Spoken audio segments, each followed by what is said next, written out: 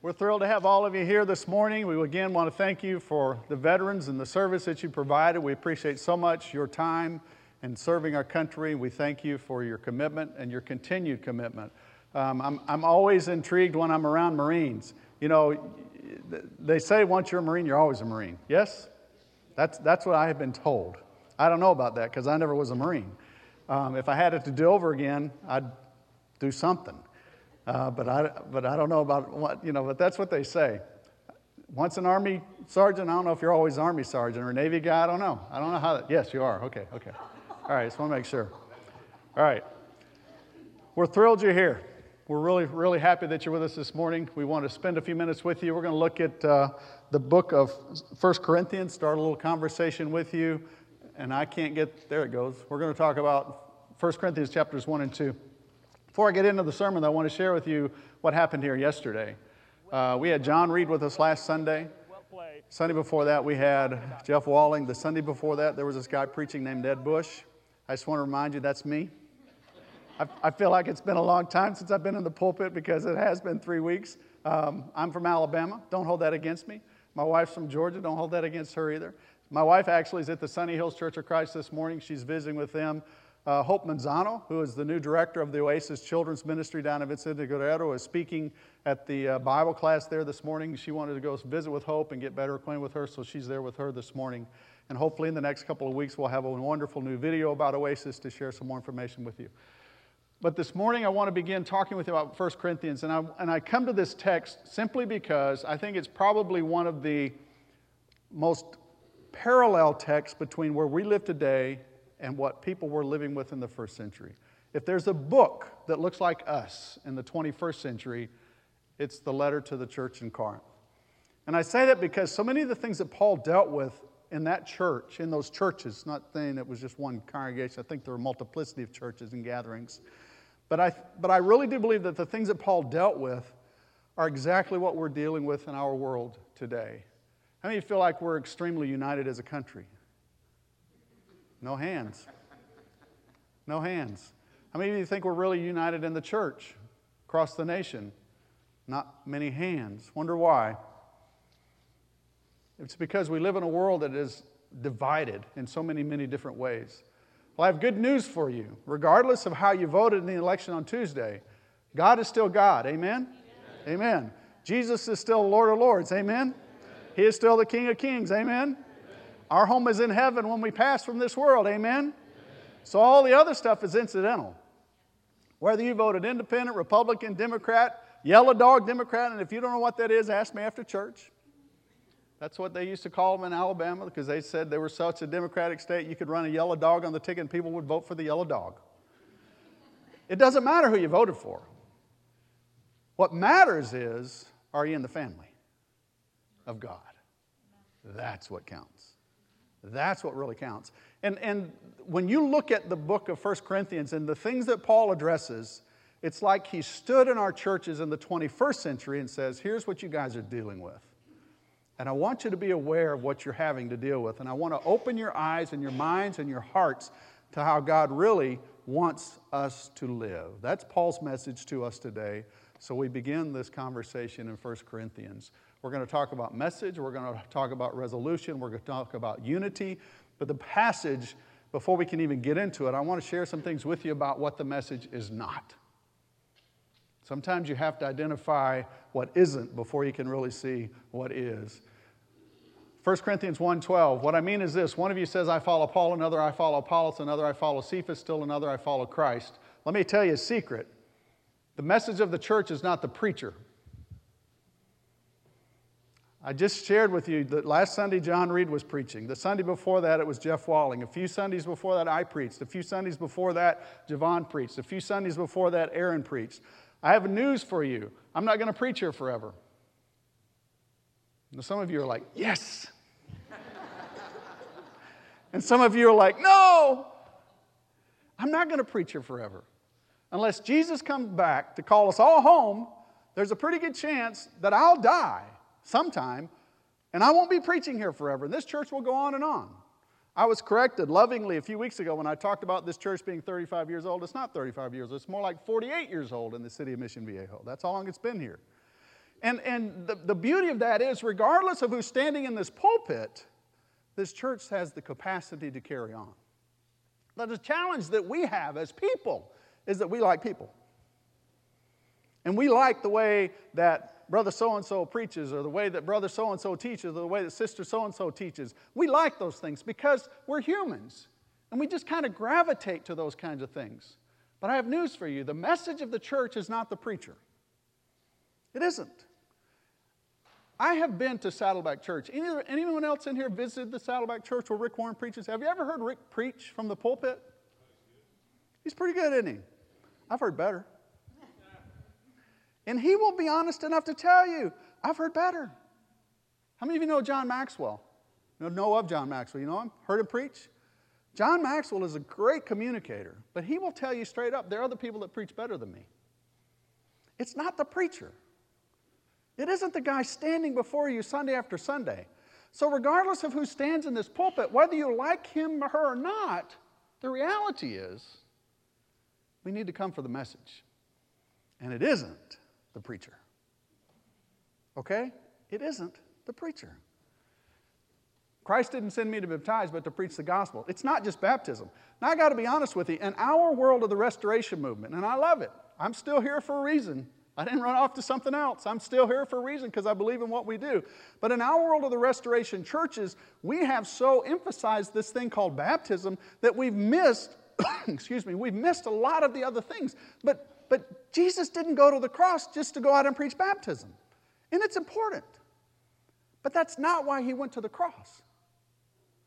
Paul didn't come into the church in Corinth and spend the amount of time that he spent there just to baptize a whole bunch of people. As a matter of fact, if you look at the text in the first chapter, you'll see that he enumerates that handful of just a very few people that he did baptize, and he was kind of happy he didn't baptize any more of them for fear that they would be following him instead of Jesus. You get what I'm saying? It's not about baptism. As important as it is in this whole process of salvation and being in a right relationship with God, it's not about that. And yet so often we go into the world and the first thing that comes out of our mouth is some conversation about baptism. Jews demand miraculous signs and Greeks look for wisdom. But we preach Christ crucified. It's not miracles. Now I know in our fellowship of the Churches of Christ, and we don't really think that miracles are apropos today. I personally have never been able to lay my hands on anyone and give them sight again who was blind. I've never been able to touch a person who had heart condition and heal their heart condition. I've never been able to touch the ears of someone who couldn't hear and restore their ability to hear. I've never been able to do that stuff. God hasn't given me that gift. Maybe he will someday. It's within his power to do so. But I don't have that ability. But even if I could, go to the hospital 3 blocks from here and walk in and lay my hands on every single person in there and heal them all, that's not what the church and the message is all about. Because the physical healing that we may experience in our lives has nothing to do with the spiritual healing that we receive from the cross. And there's a huge difference in the two. My message and preaching weren't with wise and persuasive words, but with the demonstration of the Spirit's power. It's not persuasion that it's all about. I could be a great persuasive speaker. I could get you to do something. I could talk you into anything. But it's not about my ability to persuade you for anything. It's about Jesus. So the message truly is the gospel. Christ did not send me to baptize, but to preach the gospel. And in a technical sense, the gospel is the good news of Jesus. And the good news of Jesus is the fact that he went to the cross. The message is the cross. Paul continues, he says, the message of the cross is foolish to those who are perishing, but to us who are being saved, it is the power of God. The message is the cross. It's what happened on the cross. That's what counts. That's the greatest message we could ever share with anyone. It's what happened on the cross. Am I the only one in the room, or have you ever experienced a moment or a time or known someone who's experienced bad feelings about something that you did? Anyone else ever experienced that? We've done something, we know it was we know there's something in our, thank you, Brian. We have one other brother, we have 2. We'll have a call to repentance after the sermon, and All of the front will be filled.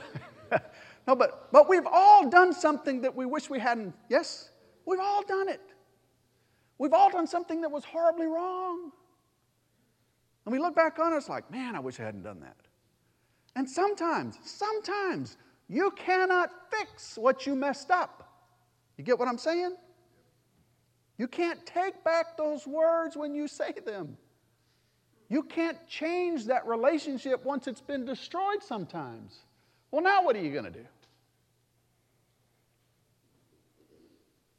Sometimes there isn't anything to do except go to the cross. Because that's the only place where we can find forgiveness. And that's hard for us. That's really hard for us as people to accept. Because the reality is, we really like to be in a little more control of things than that. We create this whole system of worship. We did. We created all this stuff. Let me tell you a secret. You'll be hard-pressed to find any single person in the New Testament that went through the 5 acts of salvation before they were baptized, as we pronounce them to be. Hear, believe, repent, confess, and be baptized. There isn't one. There's not a single person who did all 5 of those. All at the same time that you could put your finger on. The New Testament says, he heard, he heard it. He heard it good. Believed it, repented, confessed, and be baptized. You won't find that. Let me tell you another secret. You won't find a single assembly of the church where they did what you and I refer to as 5 acts of worship. There's not a place where they did all 5 of them together. We've seen a few things here, we've seen a few things there, and we pull it all together, and we created this thing that we call worship. And I'm not against either one of those. I think both of them are very valid. I think they're great. But I want you to understand that we create things like that so we can control things like that. You get what I'm saying? Because if I know the 5 things, then I'm going to do the 5 things. And I can hold you accountable for those 5 things because you didn't do the 5 things. You get where I'm coming from? But that's not what happened at the cross.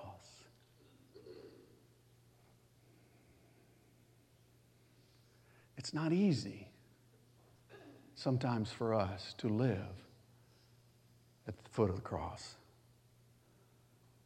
But that's the message that Paul brings to the church. The Jews demand miracles. Greeks look for wisdom. We preach Christ crucified, a stumbling block to Jews, foolishness to the Gentiles. When I came to you, brothers, I didn't come with eloquence or superior wisdom. As I proclaimed to you the testimony about God, for I resolved to know nothing while I was with you except Jesus, Christ, and Him crucified. So I just want you to think about conversations that you have had in the past or that you may anticipate in the future having with someone that you would like to bring into the family of God or have wanted to bring into the family of God. And I want you to think about what we talk about.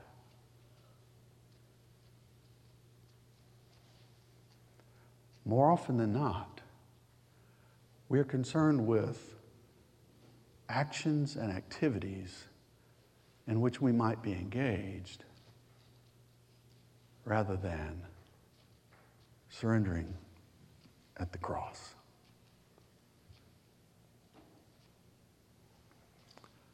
I want you to realize the message is Jesus.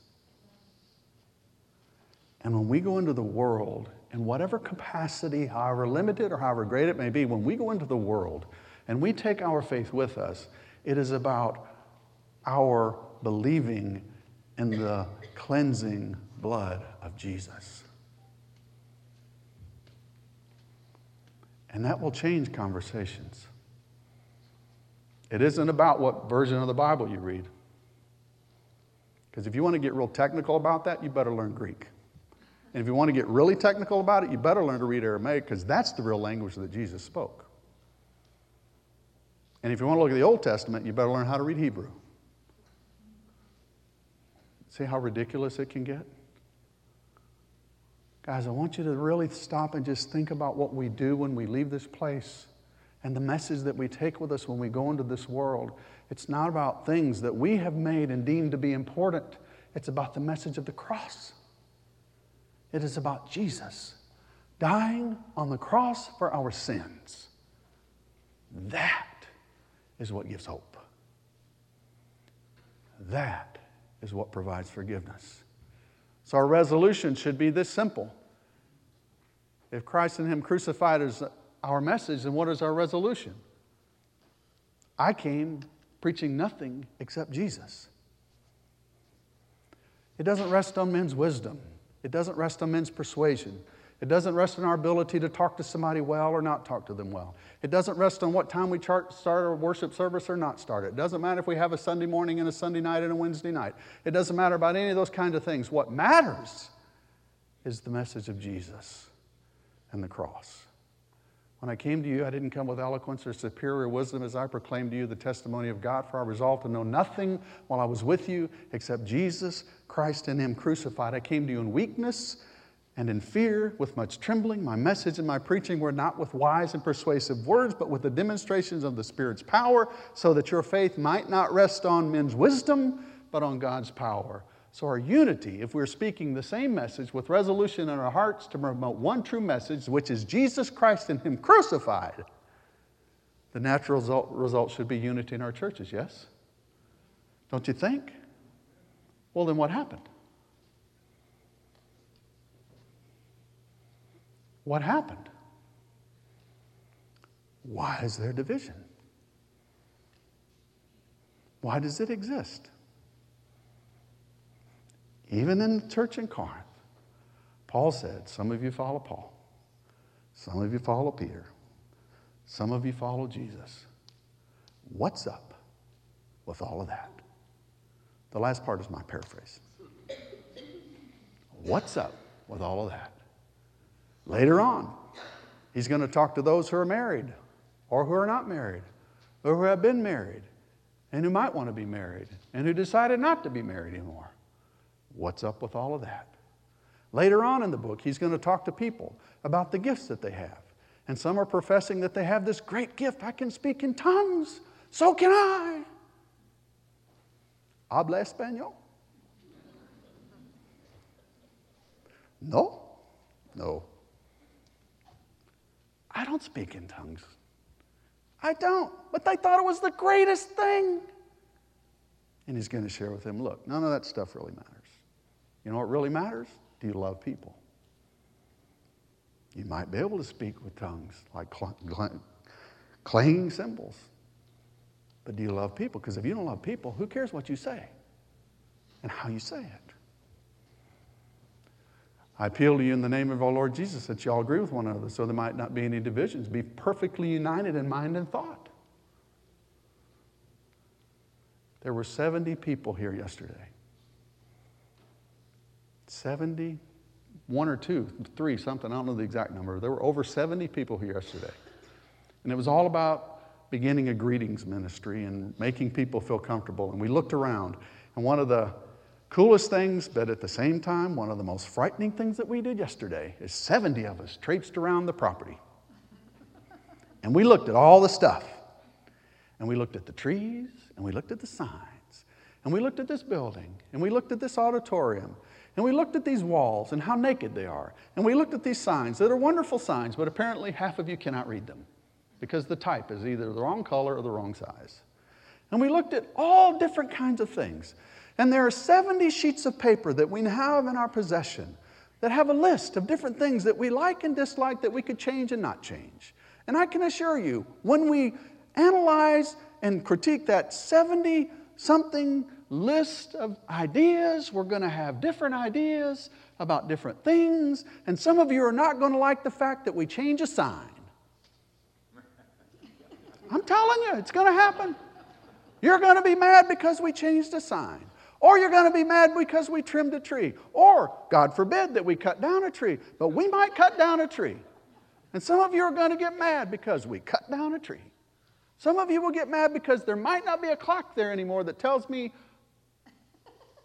please tell me that's not been changed. Yes, it's still an hour off. I haven't preached that long, I don't think. All right. Thank you, thank you. All right, it's only 11:30, yes? All right. But do you guys get what I'm coming from? If we're not careful as a church, we will allow ourselves to get distracted by the trivial things that may mean a lot in one way, but they mean nothing in light of the cross. But people have a really, really long history of getting distracted and obsessed with those little things. Paul says, some from Chloe's house have informed me there are quarrels among you. What I mean is this: one says, I follow Paul, another Apollos, I follow Cephas, another I follow Christ. Who are you following? I'm telling you, don't follow me. Don't follow me. You don't want to go where I'm going. Because I'm going to Phoenix when I leave here today. And you don't want to go there. Follow Christ. I promise you, I'm not perfect. You don't want to do all the things that I do. Because I do stupid things sometimes. Ask my wife. I do really bad things sometimes. You don't want to follow me. You want to follow Christ. So when we speak with one heart and one mind, the message that we speak, in which we have to have unity, is in Christ. Is Christ divided? Was Paul crucified for you? We're baptized in the name of Paul. He goes on to talk about, I'm glad I didn't baptize all you guys. Because he didn't want them being obsessed with following him. It wasn't about him. It wasn't about Paul. It wasn't about his message. It's about Jesus. I came to you, I didn't come with elegance, superior wisdom. I was with you and came to you with weakness and fear and much trembling. When you and I have an opportunity to speak with anybody about our faith, is any of that present? So here's the statement of unity. My message and my preaching were not with wise and persuasive words, but with a demonstration of the Spirit's power, so that your faith might not rest on men's wisdom, but on God's power. Are you okay not being in control?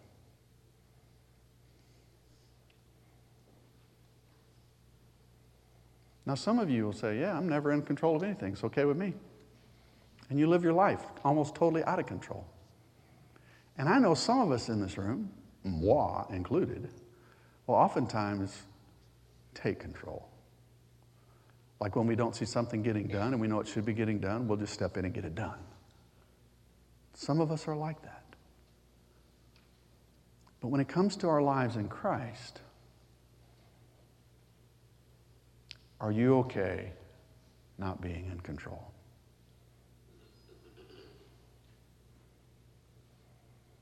Because see, it really comes down to our surrendering ourselves to Jesus. That's what it's really all about. It's really about living in Christ. I resolved to know nothing while I was with you except Jesus Christ and Him crucified. My message and my preaching were with the demonstration of the Spirit's power, God's power. And when it is truly a demonstration of the Spirit's power and God's power, guess who it isn't? Guess who it is not? It's not me, and it is not you. It is God and His Spirit living and working through you to accomplish whatever it is that He needs to accomplish. See, I believe with all of my heart, and I really, really do believe this, I believe with all of my heart that every single person that you and I will see today and tomorrow and this week and next month and next year, every single person, without exception, is on God's radar screen. And He is seeking to have relationship with them all. No one is excluded. Your worst enemy, the absolute worst person you could ever think of in your whole life, maybe it's the dictator of the world, or maybe it's your next door neighbor, or maybe it's your kid. I'm telling you, God wants relationship with every single one of them. Why did Jesus say, pray for your enemies? How is it that Jesus, hanging on a cross, could say, Father, forgive them, because they don't know what they're doing. How could he do that, knowing that they had just hung him on the cross?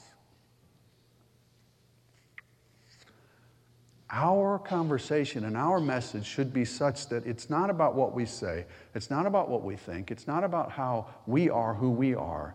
It's about, are we allowing Jesus and his Spirit and God's Spirit to come through us, however which way God needs it to come through us, to reach the next person.